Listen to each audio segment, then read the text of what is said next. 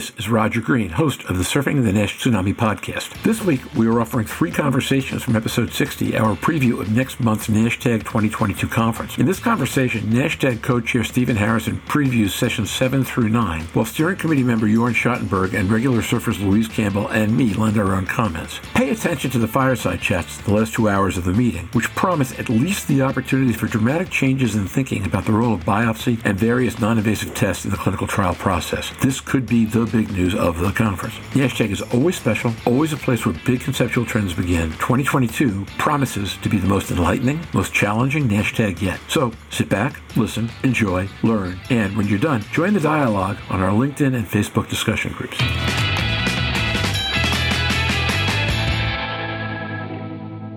Stephen Harrison. One part that we're removing is this lesson learned from early pioneers in NASH drug development. When we were talking about the agenda for this meeting, one of the discussions that came up were, there's a lot of drugs that have been put through this drug development process, and many haven't made it. There are a lot of people that have been a part of those quote-unquote failures, but there are tremendous lessons that could be learned from those failures. I mean, Michael Jordan said it best, I've learned more from my failures than my successes. So being able to have some of these pioneers come back and say, hey guys, #real talk, this is what I learned from doing this. We don't want to make those same mistakes over and over again, is a fabulous section. But to give it just due, we moved it out of this particular session and to the last session. If you mentioned it now, I'll mention it now too.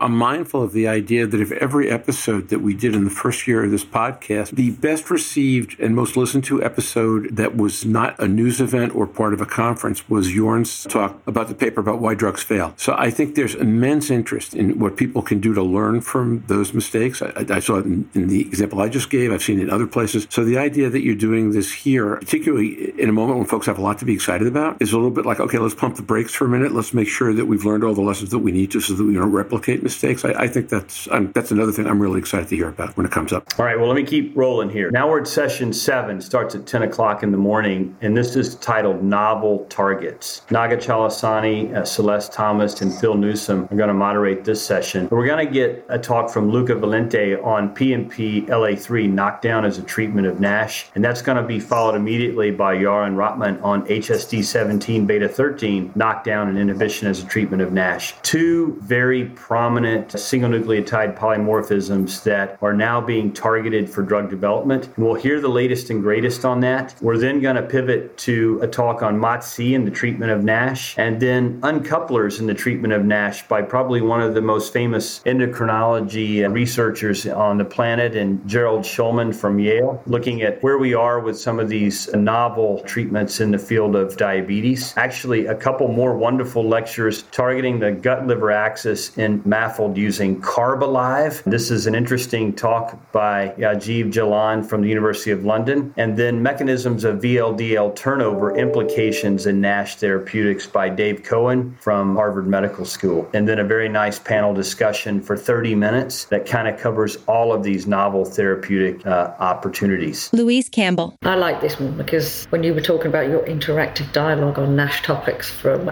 Friday, I presented Yaron Rotman's stuff on genomics. Probably not as well as he did, but I did a summary for our thoughts.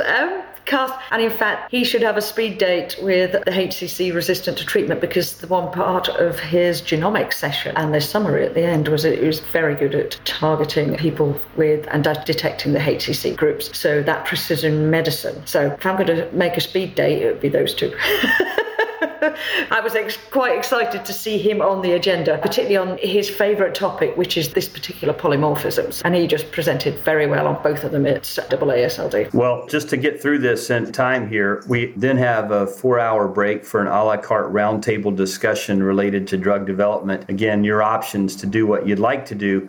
We do, again, novel to this year, have another CME lunch symposium entitled New Advances in NASH Diagnostics and Prognostics. And there we'll hear from Maz Naraden. And then we jump right into coming back from that break. At 4 o'clock, we have a couple more oral presentations, and we get into some basic science. We talk about single-cell transcriptomics in NASH, and then inflammation and gut dysbiosis, and then integrins and fibrosis, as well as an overview of dual and triple agonists in the treatment of obesity by Sam Klein. Any thoughts on this section before I roll to the last session? Jörn Schattenberg. Stephen, looking again at the program, it interacts so nicely with the clinical data and then again the basic science, educating us on state-of-the-art data that's been pouring out of these great labs. The single-cell transcriptomics, we've discussed this here, of Scott Friedman and the implications for the field. And then Neil Henderson gave great talks at AASLD, same topic, and mixing this with the clinical trial results. I think this is really what makes NASH-TAG so special. I agree. Yeah, thank you. We top it all off at the end of the day with what I am entitling a fireside chat. Actually, two of them. Literally, this will be a fireside chat. NASH endpoints and regulatory landscape. Myself and the co-directors broke this into two sessions. Non-cirrhotic trial endpoints. Is it time to pivot? I'm going to present just where we stand with the data today, and then we're going to open it up for a long discussion, because I really think this is the crux of the matter in drug development for NASH right now, is endpoints and where we stand, and can we get alignment on moving beyond the biopsy? If we can't, how can we refine what we do today to make it easier to not only enroll patients, but to get to an achievable endpoint without lots of noise that we hear and see with the variability that exists today? And we have both industry representatives, regulatory representatives,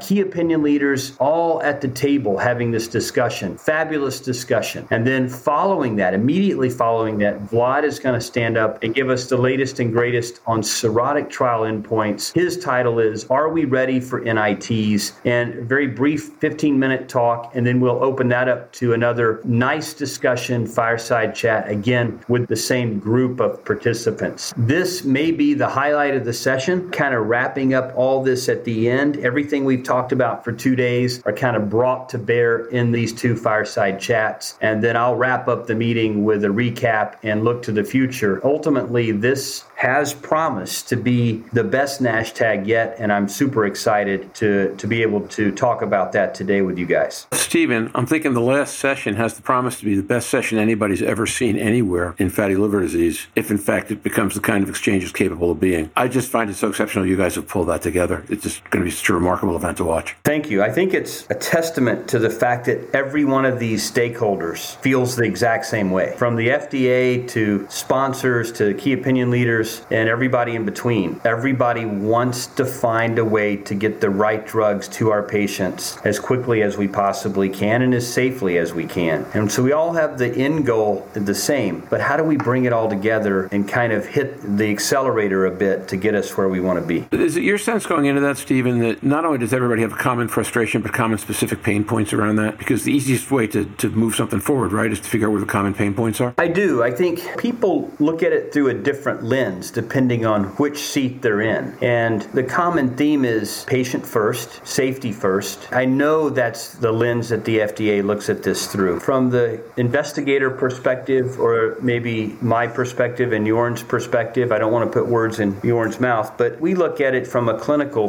side and we see the urgency for which we need to get something through, but we also see that there are some challenges with the way that we're currently looking at it. It's not inherently a pathology problem. It's not inherently a regulatory problem. It's understanding the nuances that the liver is heterogeneous, that this liver disease is heterogeneous, that the patients are heterogeneous. What do we need to do to identify, if we're moving beyond the biopsy, what data do we need to generate to make everybody feel comfortable that we can take that leap? And if we're not ready to take that leap, maybe how can we adjust, modify our histopathology endpoint. Maybe it's including AI digital path. How do we put that intricate puzzle together in such a way that ultimately we can get a drug or multiple drugs approved to treat this disease as quickly as we can? And I think that's the hope and goal and thrust of these two fireside chats. Stephen, I'm going to let that be the last word because it's so dead on and so optimistic. And in the moments we've got left, let's just go to final question. My final question today is for each of you. Is there one thing in this agenda you see that we haven't talked about for more than, say, 10 seconds in a row on this podcast that you'd like to point out because you think it's going to be interesting or worth people looking at? I think it's a great program. And, at the point of time we are, no drug approved. We're struggling with some of the endpoints. What do we want to measure as a primary endpoint? This is exactly the right program. Moving forward, there will be some room for how do I implement this? I need a patient in there on the fireside chat to discuss what does the patient want. But we don't have that drug yet. We can start thinking about it, but for sure what the field needs is what Stephen and colleagues really assembled here to define. This is the endpoint. This is the mechanism of action. This is my biomarker, and here we go. I was just going to echo exactly what Sean said. It's an absolutely fantastic program, and I know it's a science-based meeting, but the one for me is the missing the patient, particularly around the fireside chat. I can think of a few patient advocates who would be comfortable with a fireside chat. That was the only thing that was missing. But other than that, I think the agenda is absolutely fantastic. I'm excited to listen. It might be an early morning fireside sleep for me, but...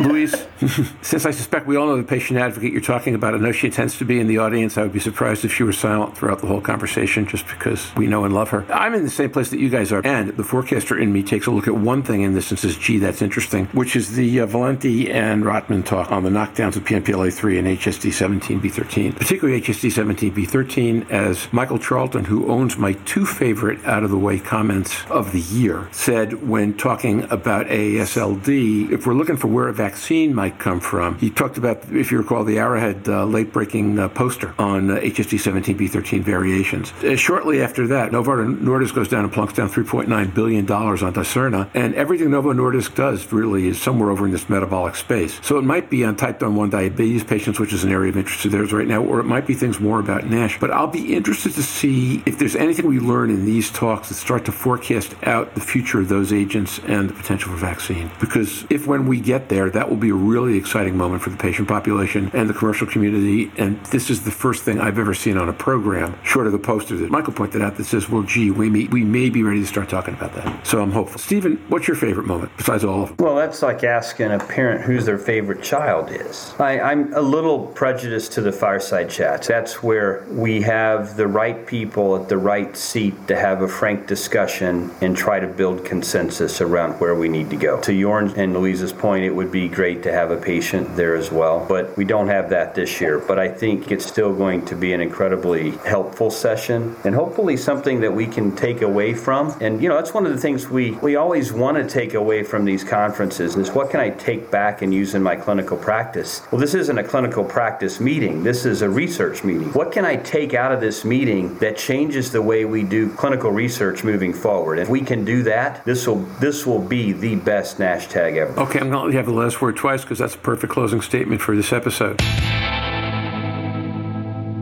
And now, back to Roger. We hope you've enjoyed this recording. If you have any questions or comments about the content of this conversation or the entire episode, please send an email to questions@surfingnash.com. We'll be back next Wednesday, December 15th, with our last episode of the year, in which we review the Splendor study on bariatric surgery and impact of related weight loss on the liver. If you want to join the live audience Monday, December 13th at 3:15 p.m. Eastern U.S. time, email surflive, that's SURFLIVE, surflive@surfingnash.com with request. We will send back a link to serve as your admission ticket, or simply look for our invitation post this coming Friday and respond to that. I hope you join us then. Till then, stay safe, see you on the podcast, and learn next week about our last 2 year-end episodes, which were a big hit last year and will be again. Bye-bye now.